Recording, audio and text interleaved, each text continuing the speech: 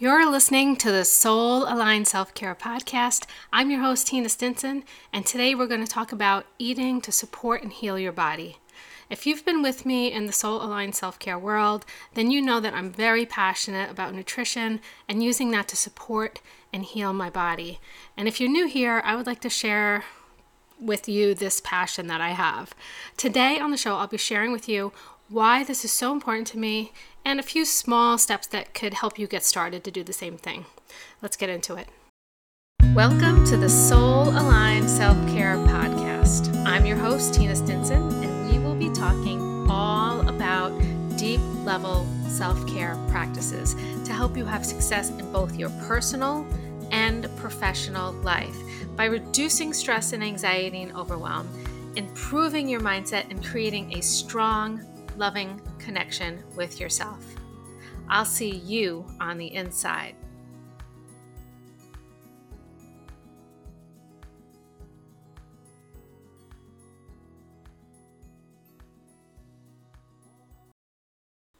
Hello and welcome back to the Soul Aligned Self-Care Podcast. As I said, today we're going to talk about eating to support and heal your body with food. This is so important to me. I started probably around 2007 when I had a stroke. The stroke was really caused by the stress that I was under for a long period of time. But what it did was it showed me how important it is to balance all the different areas of your life, because at the time, while I was under extreme stress for probably 3 or 4 years, to the point where my hair actually fell out, right? I was at the time in the best shape of my life. I was using exercise as a coping mechanism to like anger and stress. I was going through like a divorce and stuff like that. So I was in like the best shape of my life. And I didn't really eat that bad. I didn't eat great, but I didn't eat bad, right? So the one thing that I really wasn't taking care of was my stress levels. And so I had this stroke, and during my recovery, I had to sit still for 8 weeks. It was like the longest 8 weeks of my life. And I did a lot of thinking at that time. And what I wanted to do with my life from that point forward was look at all the areas of my life and see how I could improve them to the point where I would be as healthy as possible so that I could be around to raise my children. It was so important to me. It was a very strong why, so to speak. So that just started the journey. It was I'm not going to lie, it was kind of a slow journey, right? I didn't get certified as a health coach until 2015. And then after that, I became certified as a culinary nutrition expert and then an educator and then a life coach. I managed to put all these things together, all these lessons and all those years and all those certifications into one package to help my clients put the best version of themselves into the world while feeling incredible. Okay. And part of that feeling incredible is controlling your stress and anxiety levels. Okay. So that you don't burn out, you don't feel overwhelmed, but you can still have all those things that you want in your life and all that success. I believe being mindful about what you put into your body to fuel your body is epically important. It's huge. The one time that this was very noticeable, almost instantaneously to me, was when I was training for a triathlon. Now, I cannot remember the time period. So I remember going vegan around 2007. I don't know if I went vegan right away or I eased myself into it. I know I was vegetarian for a while, and then when I decided to go vegan, I went all vegan, right? So I was training for this triathlon, and during that time period was also around that same time when I went vegan. And so I knew how I felt before and then how I felt after. It was very apparent because I was training really hard. The difference was so noticeable. I had tons of energy. I recovered a lot quicker from my workouts. I'm trying to think how old I was at the time. I'd have to look at my race pictures or something like that to figure it out. But also, I even lost a little bit of weight. I didn't really need to lose a lot of weight. I had a little extra weight hanging on, and losing that little bit of weight just made my training more efficient. It just made me a strong runner, swimmer, biker. It just really gave me kind of an edge, so to speak. I was absolutely amazed. Needless to say, I was pretty hooked. And I'm so glad, even though this experiment was not intentional at all, it was very it was very eye-opening. It was amazing. Nowadays, I call myself plant-based because I do not eat a totally vegan diet all the time. I'm not terribly serious about it. I definitely eat honey, and I sometimes eat eggs every now and then. I go through like these little stages. And if someone gives me a cookie or a piece of birthday cake or something at a party, I eat it. No questions asked. No, I'm vegan. Does this have eggs and milk in it or whatever? I just do it. I feel like the occasion's more important than some of these choices I make about myself. I try to eat like super healthy 80-90% most of the time, so that when those times do come up, I don't have to fret about it. You know what I'm saying? You have to have fun sometimes. I always joke around and I say I'm on the Tina diet, right? And even though it's kind of a joke, I'm pretty serious about it, because what you really have to look at is what's good for you, not following some like fad diet to the T. You know what I mean? It's what's good for me. And this takes time to figure that out, because what you have to do is you have to pay attention to how the foods you're eating make you feel and how they serve your body, okay? And everybody is different. Every person is different. And that's why I really just don't believe in like fad diets, really. What's important to you is what matters. If you're a vegan because you don't want to support an industry that makes animals suffer, or you want to support the environment, then that's awesome. And I 100% agree with that, right? Some people do it for their health. That's awesome too.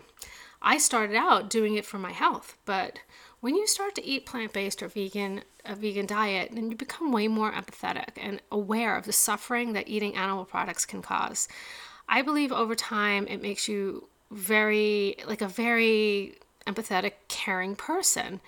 Now, if you eat animal products, don't get all offended. I'm not saying people that eat animal products aren't empathetic or caring. I'm just saying it was amazing how much more aware it made me. It really, and over the years, more and more, okay? Since that time back in 2007, I've learned so many ways to support my health and my body, just from, trial and error and trying new things and meeting new people and reading books, and taking those certifications that I took, right? And being mindful about what I eat is always one of the things that is at the top of my list, okay? So today I want to go over a few steps that could be really helpful in getting you started. They're very, very simple steps. So first, be mindful about what you're putting in your body. I know all these are going to sound super simple, but I don't think a lot of us do these. Like, a lot of us go day to day. We know, maybe we know we eat a Pop-Tart every morning. Pop-Tarts are our favorite, but we don't know what's in a Pop-Tart. So what I mean about being mindful is, first you're going to ask yourself this question. Like, every time you go to have a drink of anything or you eat anything, say, does this support my body and my health, or does this support disease in my body? Or you could even say it dis-ease, right? Is this going to support me, right? This isn't about being a perfectionist with everything you eat. This is just about becoming more aware of what you're putting in your body, all right? So that's like the first step, like just becoming aware. I want to say it again. This isn't about being perfect, because being perfect can be a problem also. If you're going to stress yourself out and suck all the fun and joy out of food, then you're not going to be healthy either. That's not going to be healthy for you. So you have to have like a balance of, like I always say, I eat 80% healthy, right? I really think it's closer to 90%. But I eat stuff that's not good for me. Like sometimes, like sometimes when I go to the food store, I grab a peppermint patty, I don't know. I can't think of anything off the top of my head right now, but I do eat things that aren't good for me sometimes. And I enjoy them, and I'm not going to feel bad about it, because most of the time, as I said, I'm eating very well and taking very good care of my body. Now, the next step is to eat real food. Many of us go day to day snacking and eating in our busy lives, and we don't really even know what's in the food that we're eating, like I just said. The key, and I believe the most important thing, is to eat real food. Now, that sounds super simple, right? Because it kind of is. Today it's hard. Like when you go to the supermarket, you see all these things in the supermarket. But if you really think about what real food is, then, as they say, shop the outer edge of the supermarket, kind of. But I don't 100% agree with that, because a lot of like the dairy and the meat, I don't buy that kind of stuff, but I also believe that people, even if you don't want to be plant-based or vegan, a lot of that food is not very healthy just because of the way that it's made, okay?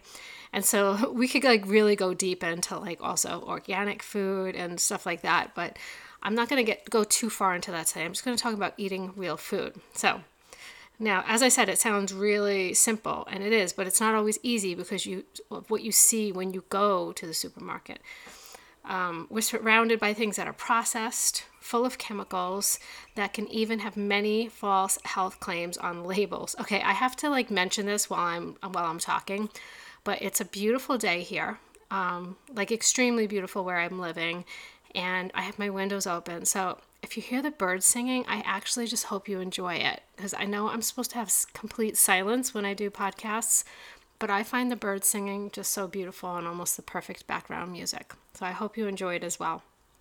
Okay, moving forward. So as I said, a lot of the things that are in the supermarket are processed, full of chemicals, and they may even have many false, like misleading health claims on the labels. And it's a well-known saying that if a label has many health claims on it, like all over the whole box or whatever, it's probably not good for you. If, like, you don't see any health claims on an apple, right? So really what you should be eating are the things without the labels, or at the very least, things that have limited ingredients on the labels. So your job, and this is a pretty big job, but once you get into the groove of it, it gets really interesting and fun and easier. So your job is to actually look at the labels, read the ingredients, and figure out what all that stuff is, right? And you'll get to a point like me where if I pick something up and there's like 30 to 40 ingredients on it, I just put it down and I'm just not going to eat it, because I don't really want to take the time to learn what all those things are. And I'm pretty sure I could say with like 99% accuracy that it's probably not that good for me, right? And if you don't know what one of the ingredients is, when you first start though, look up some of the stuff, all right? If you don't know what it is, look it up. We have Google now. It's like it's amazing. And then you should ask yourself the question when you find out what it is and what it might do to you, like what are the side effects of this said ingredient, right? Would you feed this to a baby or your child, like a small child? And if the answer is no, then you probably shouldn't eat it either, right? So it's a very simple, as I said, simple but not easy. Also, if you're accustomed to eating a lot of processed foods, prepackaged foods, it's going to be an adjustment to start eating real food, because there's a lot of prep involved. You have to make stuff. It's not everything is ready made. And so give yourself a break, like maybe just say to yourself, this week I'm going to make sure I eat all my breakfasts are going to be real whole food. Okay.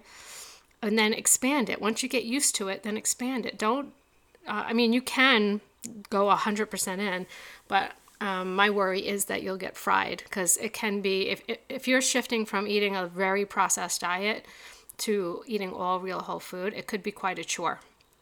If you have the ability to order like some of those meal delivery services, either the ones that, like, they deliver all the ingredients to you and then you just make it, that might make your life easier. I know those can be quite expensive. Also, maybe sometimes delivering certain foods to your house, like a food box. I don't want to like mention any specifically, but like there's services that automatically weekly deliver healthy, whole, organic food to your house, okay?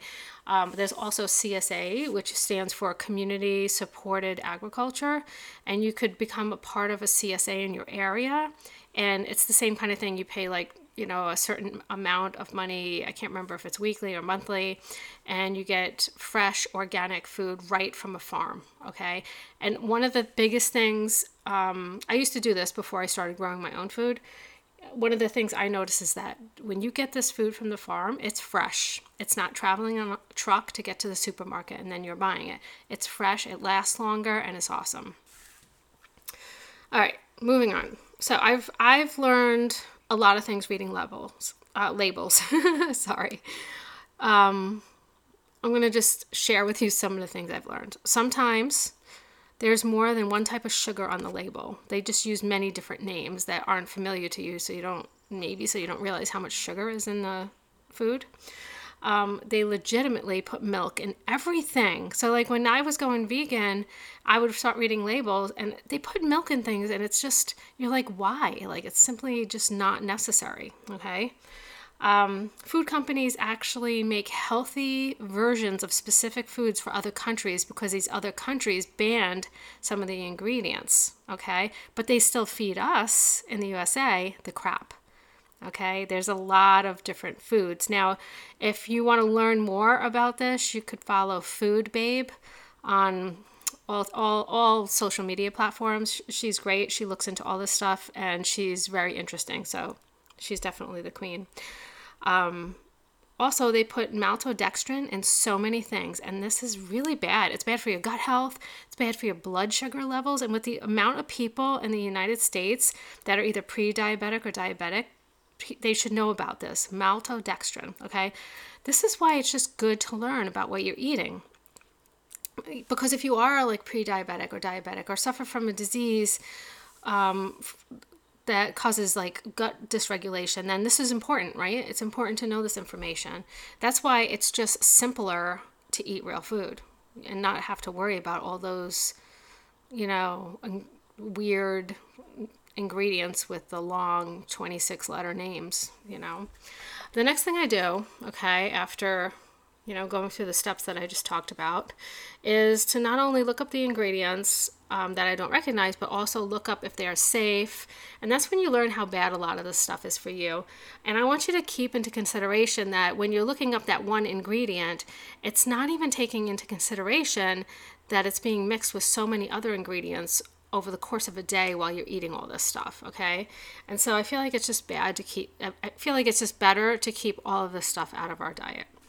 And you will also learn that some of these things with the weird names are not bad for you, okay? So it's good to learn. I'm not saying everything that you can't pronounce or understand is bad for you. You have to look it up to learn about it. Now, I have a little bit of a warning. Once you start doing this, you can't unsee it.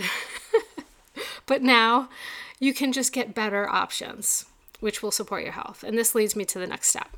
Find better options. So after you learn about some of the things that you eat on a regular basis, like if you go into your refrigerator and you're looking at your salad dressings and your condiments and the bread that you buy, and you learn that the bread that you buy has 40 ingredients and 3 of them are sugar, and Tina was right, maltodextrin is in everything, and all this stuff that you learn, and you decide you don't want to put these things in your body anymore, then the next step is to find some better options. And there's a couple of ways you could do this. Like, you could be a total, badass, crazy person and clean out your whole pantry and your fridge and just get rid of everything and replace it. Now, first of all, with the price of food, the way it is nowadays, a lot of people aren't going to want to do that. So there's a better way to do this. Slowly, with small steps.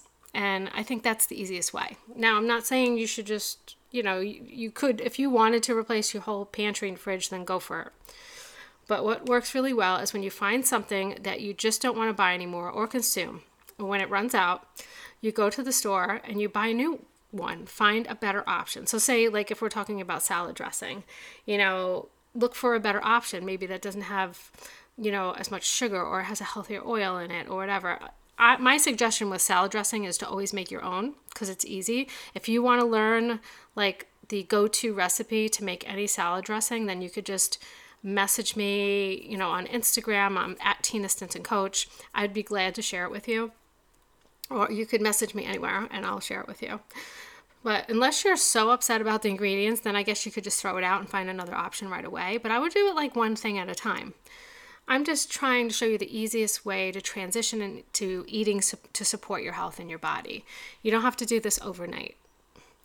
Also, when you're dealing with other family members in the household, they might get upset. So it would be helpful to include them in the process and let them help pick out the newer options.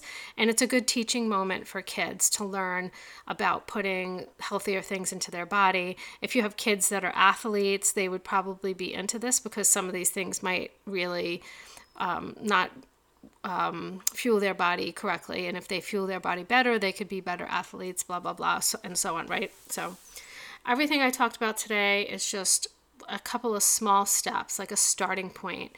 And I go deeper into this on my Instagram sometimes. I share what I eat on a daily basis. And now that the weather's getting nicer, I'm a huge gardener. I grow a lot of my own food.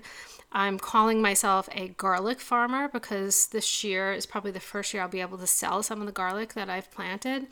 And so I'm really into it. So on Instagram is where I share that mostly, at Tina Stinson Coach. I feel like these are enough steps to get started and make some really big changes in your life. And I want to encourage you to take these steps. It may be a lot of upfront work, but the long-term effect can be life-changing for your health. As I said, the experiment, the one that I didn't plan on doing with myself while I was training for a triathlon, and I started to do some of these things in my life.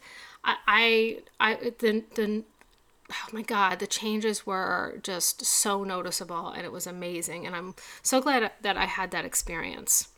Now, if you plan on joining me on Instagram, please send me a private message and let me know that you're there watching. I love hearing from people in the community, and also reach out if you have any questions. If you found today's episode helpful, then please share the love with some other people. I would love for this to get in front of as many people as possible. Okay, until next time, bye.